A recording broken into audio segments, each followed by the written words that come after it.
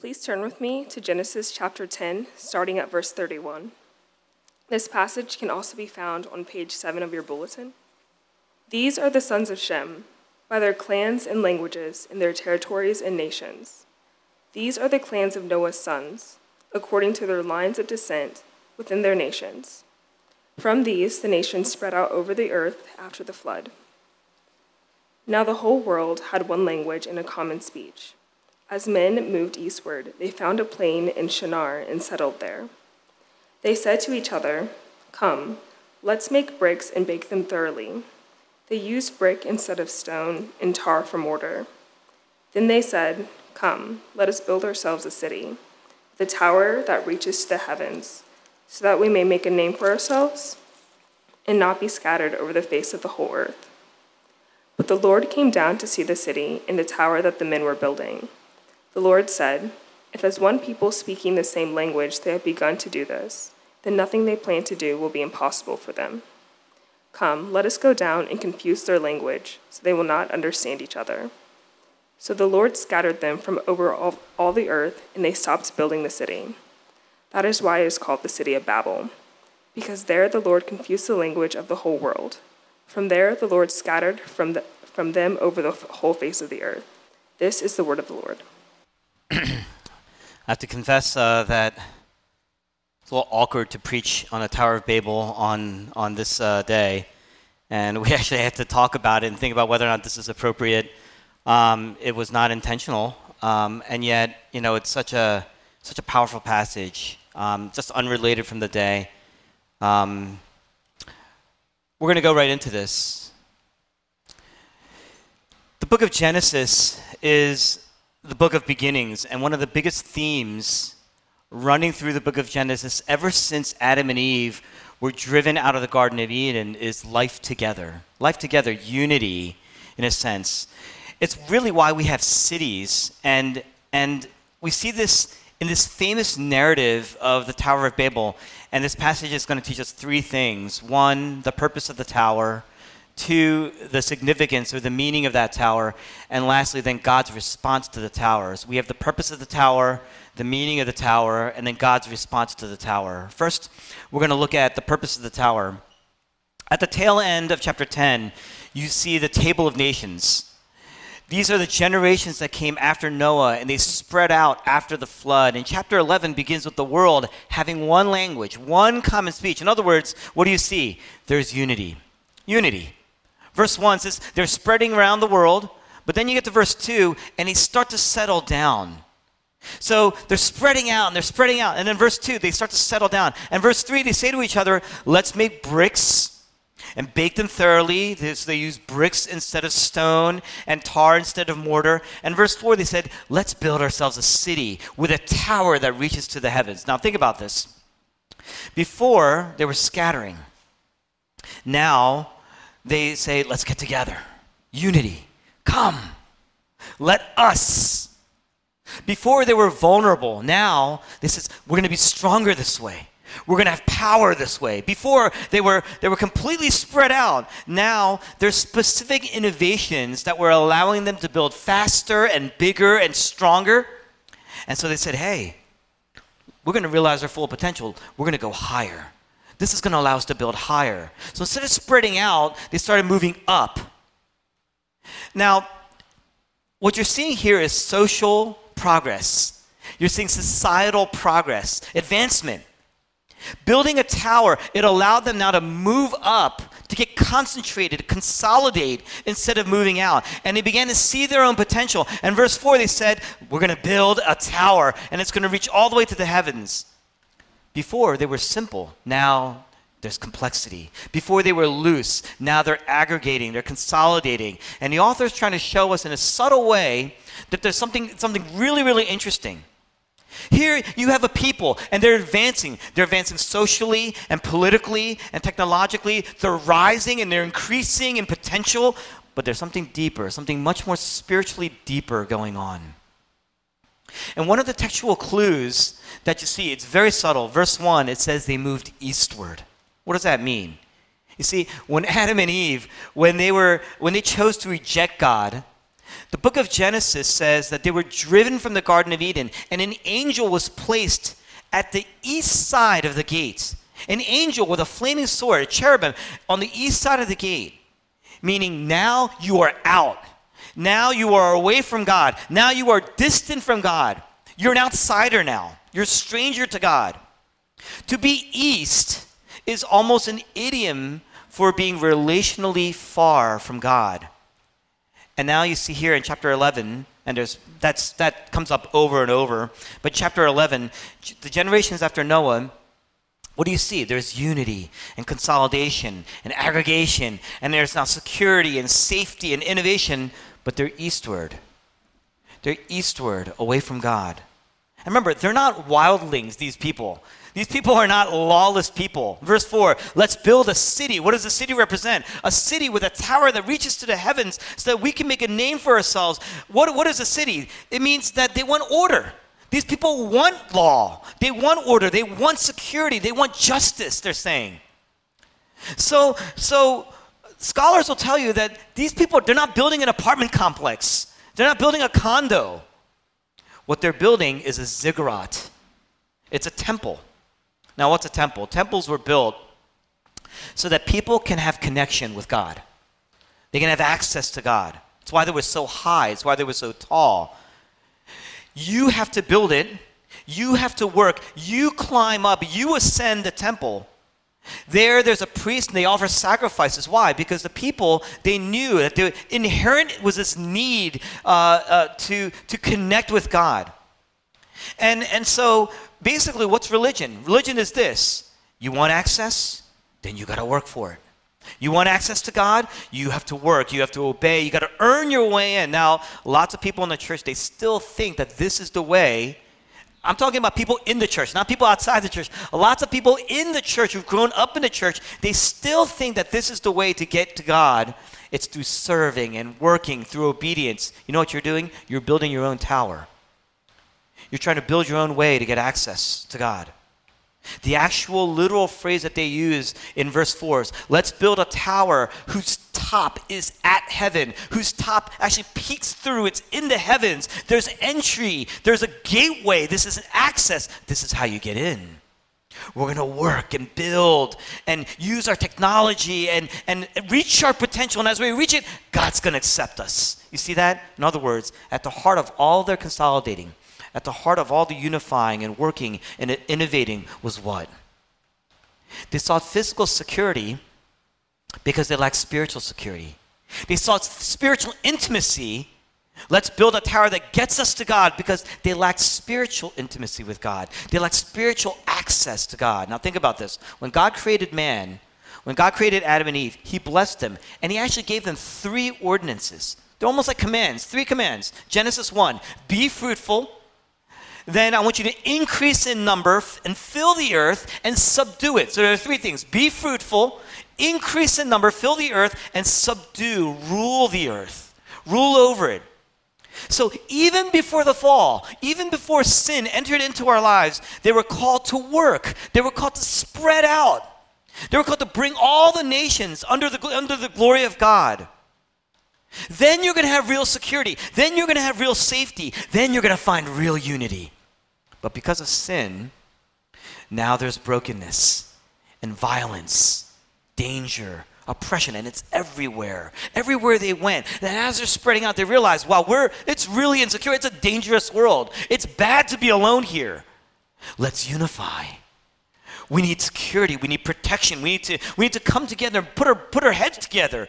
We need God, so let's build this tower. So we're going to build it and build it until we're going to get to God ourselves because we lost God. Let's make a name for ourselves. Then God will see us. What are we saying here?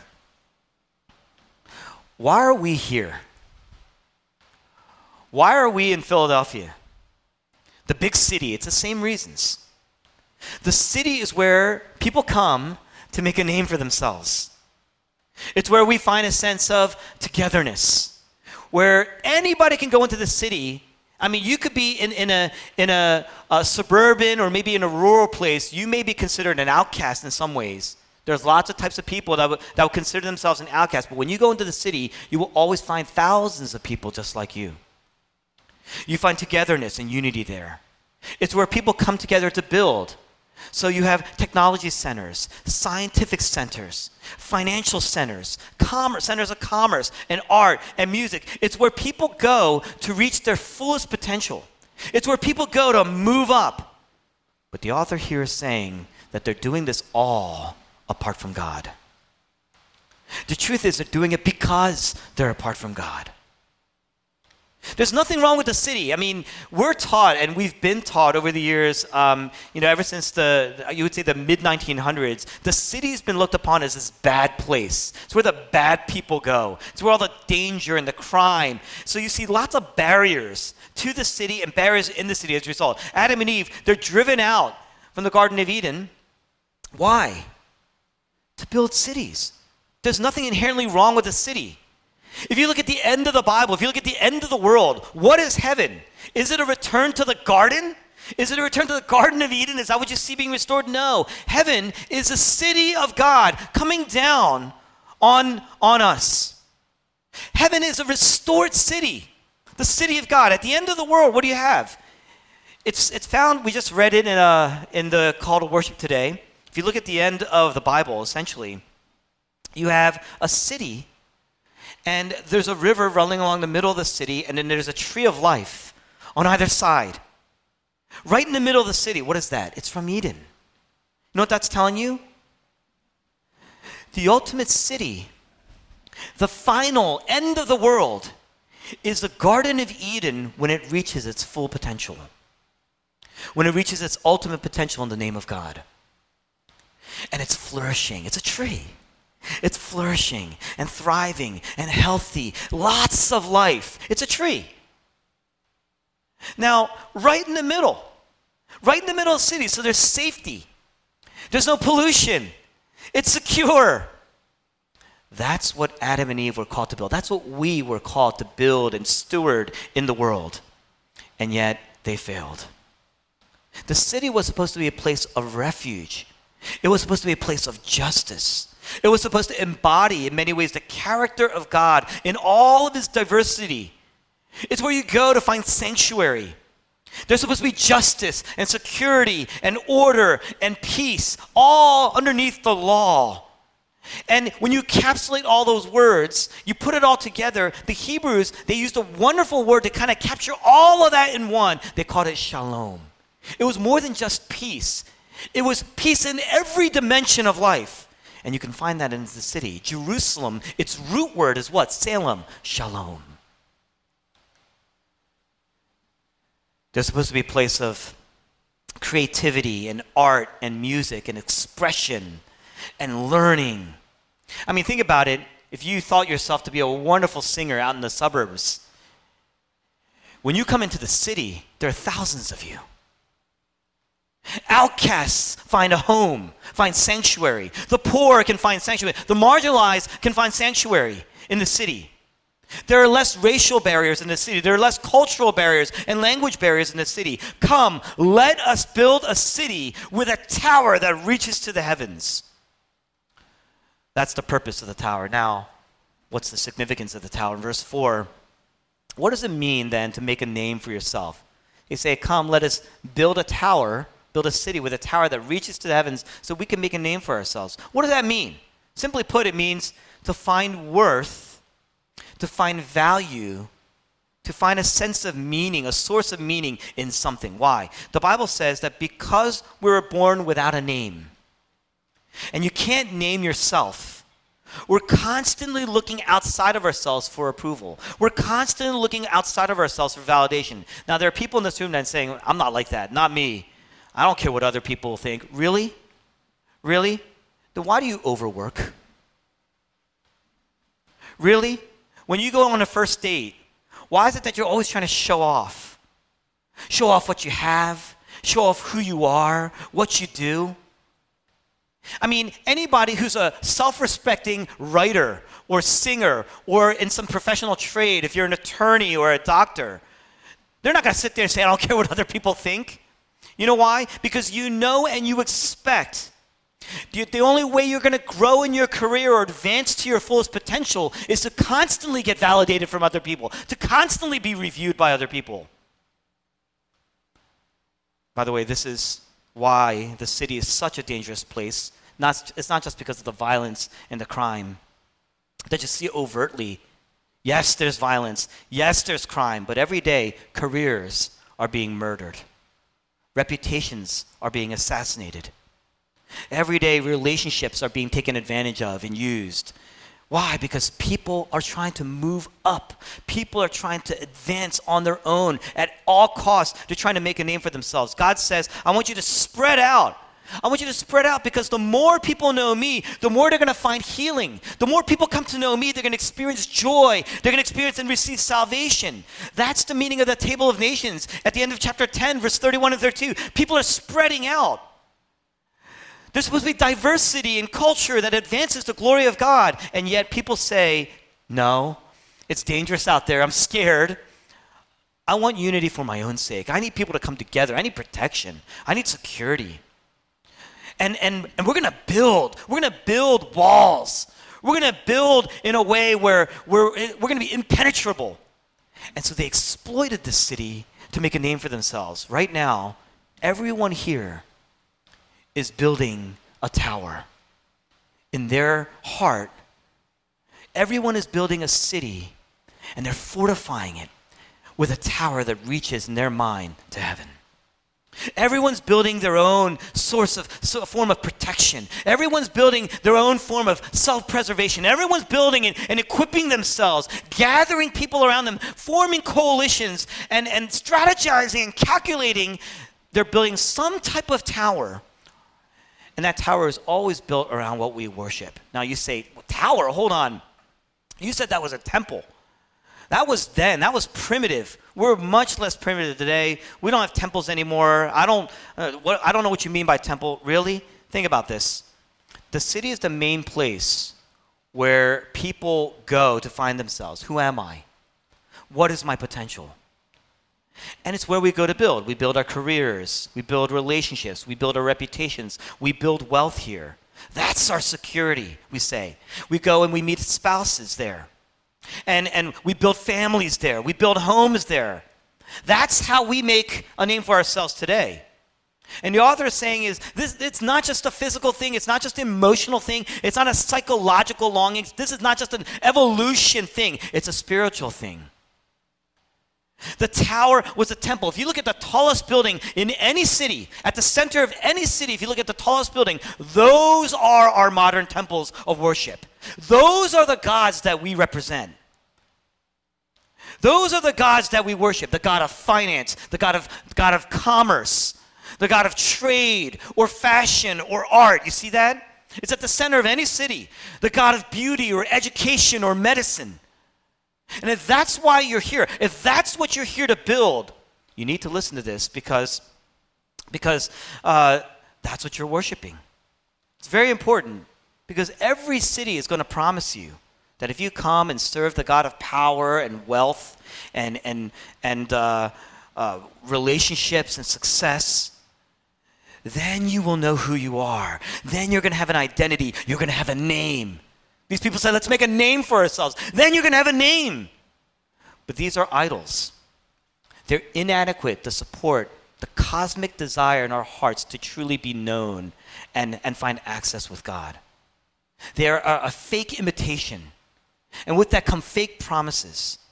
And the author is not just saying this is not just something that is a result of evolution. You see, these idols are going to make you sacrifice. So you're going to work and work to build. You're going to pay, just like they were building this tower. You're going to work and you're going to pay, and you're going to experience through the process anxiety and highs and lows, depression. Look at the text. They said, let's build a tower that reaches the heavens. They're searching for God. These weren't bad people. These were religious people. They were good people, working hard, great work ethic, finding and experiencing and discovering greater potential in themselves. What's wrong with that? They're searching for God. They're longing to be near God. What was wrong with that? It's because they're coming to God on their own terms. In 1 Samuel chapter 15, you have King Saul. And King Saul has been rejected by God. He had disobeyed God and just grieved God. And Samuel, who's the judge, God calls him to go find and bear the news to Saul. And so Samuel is looking for him. And he goes out to meet Saul, but they tell him, Saul's gone down to Carmel. There he set up a monument in his own honor, a monument in his name. Why was Saul rejected? Later, Samuel says this to Saul. This was his indictment. You were once small in your own eyes. In other words, why did you need to build this monument? You know why? Because you see yourself as so small, you need to look big in front of others. And Samuel's asking him essentially, is God's approval enough for you? Is God's love enough for you? That means that, these people, they said, let's build a tower. We're going to build a temple. We're going to worship God. We're going to get there, and we're going to get there on our own. You could be doing everything in God's name and even feel close to God and yet be so far away because you don't get him. You don't understand. You can't get to him. What's the solution? What's God's response? Verse 5, the text says, but the Lord came down. God comes down, and essentially he disciplines them. And that seems real confusing. It's why this passage is in our series, because we have so many passages throughout the Old Testament where people have turned away from the church, turned away from God because they just don't understand certain passages that are just really, really confusing and almost disturbing. And so God, these people are just doing a wonderful thing. They're building this incredible monument, a testament to their own growth and potential. And God comes down and dashes the tower. God comes down, he disciplines them. It's so confusing. It seems really, really harsh. And a lot of people say, this is the reason why I don't believe in the God of the Bible. He's always so angry. He's always disciplining. But I want to submit to you, this is a gracious discipline. God's actually saving them. On one hand, God desires unity. God desires community. Unity among his people. We're designed for unity in a sense. You know why? Because by nature, God is unity. God by nature is Father, Son, Spirit, three persons in one. God by nature is community. God by nature is unity. So there's something, because we're created in his image, there's something inherent in us. We want that. If you're a lonely person today, that's not an ungodly side of you. That's actually a godly need and desire for community and unity. But on the other hand, if you look at this, God's saying in verses 6 and 7, if they think that in their unity, they have one language, if they think that having one language, they can earn and build their way to me on their own, there's no telling what they're going to try to do. This is going to take a lot of left turns. They're doing this on their own terms, their own way. And so what does he do? He confuses their language. What was the original call to them? What did he desire of them? I want you to go and spread out. Multiply, increase, fill the earth, bring all the nations under the glory of God. So it confuses their language. In other words, God's saying, if you come together trying to make a name for yourselves, you're going to end up actually quite the opposite. You come together, if you're just going to work and look for unity to build a name for yourselves, you're going to experience isolation, dissonance. There's going to be competition, war. You're not going to have real community. It's going to be fake community at best. You're going to be driven by anxiety personally. It's going to corrode your soul inside. You're going to be filled with envy and jealousy, and as a result, you're going to end up just confused, and your soul's going to break down, and it's ultimately going to lead to a breakdown in community itself. If you keep trying to build your life, trying to prove yourself over and over, make a name for yourself over, you're going to see a breakdown in your life. So God comes down. He comes down in Genesis 11 to show us the natural consequence of living apart from him. What do we see in the world today? Racial dissonance, political dissonance, gender dissonance and confusion, religious dissonance, wars are being fought over religion, socioeconomic dissonance. No one understands each other. How will that heal? How does that heal? Centuries after this tower, God comes down again. First time he came down, it was like a punishment to them, so that the world wouldn't fall into further dissonance than they already had. So it was a punishment, but it was a gracious discipline. But this time around, Jesus Christ comes down. And it's for an even more gracious punishment, one that's going to last. The author of Hebrews chapter 13 says, Jesus Christ, he also suffered outside the city gate to make his people holy through his own blood. To make the people holy through his own blood. What does that mean? In John chapter 2, Jesus goes into the temple. He goes into the temple and he chases out the merchants and he chases out the money changers. And the Jews demand, what miraculous sign can you show us to prove your authority? In other words, what are they saying? Prove yourself. Make a name for yourself. Who are you? And Jesus says this, destroy this temple and I will raise it again in 3 days.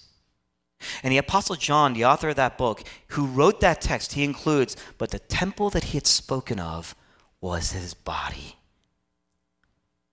The temple is about access to God, about being in with God. That's why we're so desperate inherently in our lives to always get in. It starts very, very young, even as a baby. We're social creatures. We're always wanting to get in. We want to get in with the right people and the right work, the right programs, we want, the parents, they want to be around the right people themselves. We're constantly doing that, and we're working and working and working to build our lives in this perfect way according to our plan. And the world says, that's the way you got to do it. You got to build. You got to win to get there. But look at Jesus. Jesus Christ is king. When he came down, he was crucified outside the city. The city is about safety, remember? The city is about security. It's about justice and order and community. So to be outside the city is to be now, you don't have security. You don't have insurance. You don't have community. You are completely outcast. You are being left for dead. It's why one time a year, in the ancient times, the high priest would take a goat, and he would symbolically place the sins of the nation on him and then cast him out of the city. We call that the scapegoat. You see that? It represents anyone who's in sin.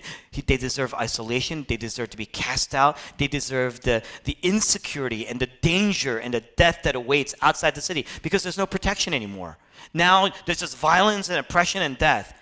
Jesus Christ receives the ultimate isolation and danger and death. First of all, he's crucified outside the city because he would be the true temple that would be destroyed. He's talking about his body. Destroy this temple. I'm going to raise it again in 3 days. The temple represented access. Jesus Christ was left for dead, away from God, away from the temple in Jerusalem.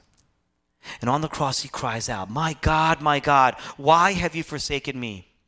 He's saying I'm right now experiencing the ultimate separation from God. This is the ultimate community. This is the ultimate unity. And I'm being torn from this unity, separated from God. And now I'm on the outside and I've lost access. So God no longer sees me. I've lost all validation. I am the ultimate scapegoat because the sins of the world have been placed on me. The sins of my people have been placed on me and I've been cast out. This is the ultimate isolation. This is the ultimate danger. This is the ultimate death. I've been left for dead by God, forsaken. I'm no longer safe. Why? Jesus Christ was on the cross to receive the full wrath of God as a penalty for our sins.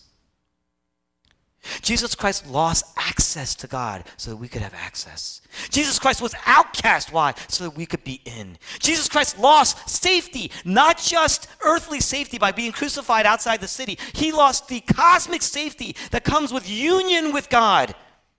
Why? So that we would receive safety and security. And so he experienced the ultimate isolation so that we could experience unity, union. He became the ultimate scapegoat so we'd be forgiven, brought into the city, find true sanctuary in the ultimate city. We will be citizens of that city. So when Jesus cried out, my God, why have you forsaken me? He's saying, I've lost my father. Do you know it's the one time in all the Gospels where where Jesus doesn't refer to God as his father. He says, my God, my God. He lost the father. Why?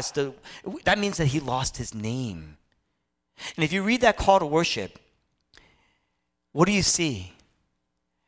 The fruit of the tree bears 12 fruits. Anytime you see the number 12, he's representing 12 tribes, 12 disciples. It's the church. We are the fruit of the tree. And his name is on our foreheads. We have a name. The greatest name. The most wonderful name. The name above all names. You see that?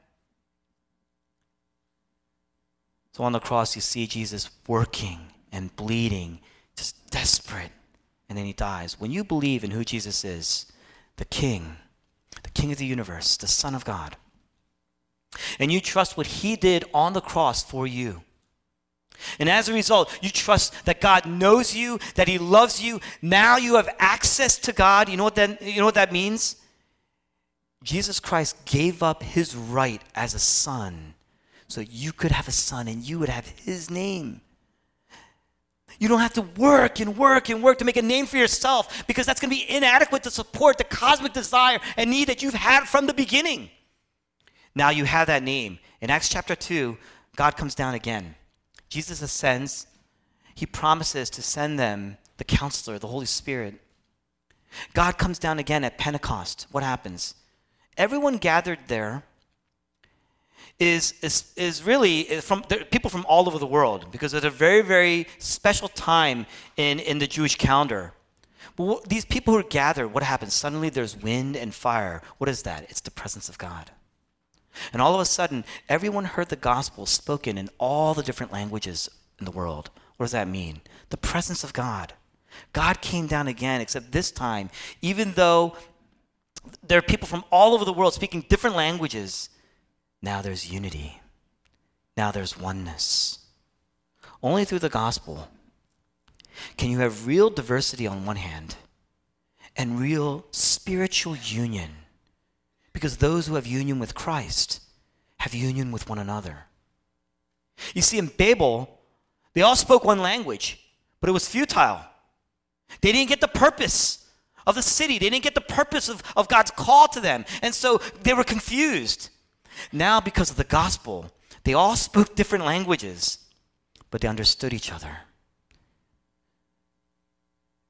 At the end of chapter 10, what is this? At the end of chapter 10, what we saw was the table of nations. What you're seeing is now the table of nations being redeemed. Before, the table of nations evolved into what? It morphed into, we're going to clump together, we're going to build a tower, we're going to get to God on their own.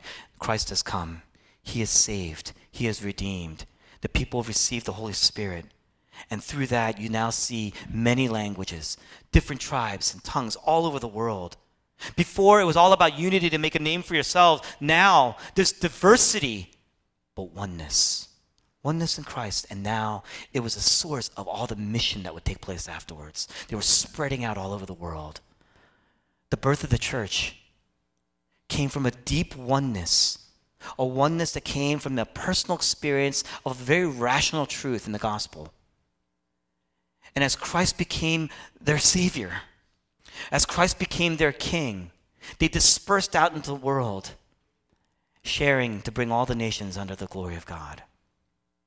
The text in Acts chapter 2 says they were all declaring the wonderful work of God. The gospel brings us a new city, a heavenly city that awaits us. On one hand, that means that's the end of racism. It's the end of division. It's the end of war. All the barriers, even the personal barriers in this church. It's the beginning of real security, real safety. If you knew that you are totally secure, if you knew that you were totally safe, you would allow yourself to be vulnerable. You know you're safe. So on the other hand, it's so much more than just security and safety and community, because, friends, this marks the end of working and slaving to make a name for yourself. This marks the end of burnout and jealousy. This marks the end of despair and discontent. This is the end of jealousy and envy. And it's the beginning of joy and peace. Shalom. That's what we wanted all along. God came down and destroyed the first temple, the first tower, the temple, Babel, in a provisional way to show us what Jesus would do on the cross to end all temples once and for all by being destroyed, by ending sin. That means that you have access. You know what that means? I mean, we're about to sing in response, right? You can respond. You can go to God where you are right now. You don't have to work to get there. You don't have to prove yourself to get there. You don't have to prove yourself to some leader in the church to get there. Where you are right now, you can tear down your temples that you built up in your own lives. End the sacrifice, end the work, end the ascent to earn the love of other people, to earn the love of God that we were so desperate to get into. You're going to get torn down the process when you do that. Tear down the temples instead and receive the one who was torn down himself as the true temple in Jesus. Receive the grace of God for you. Let's pray together.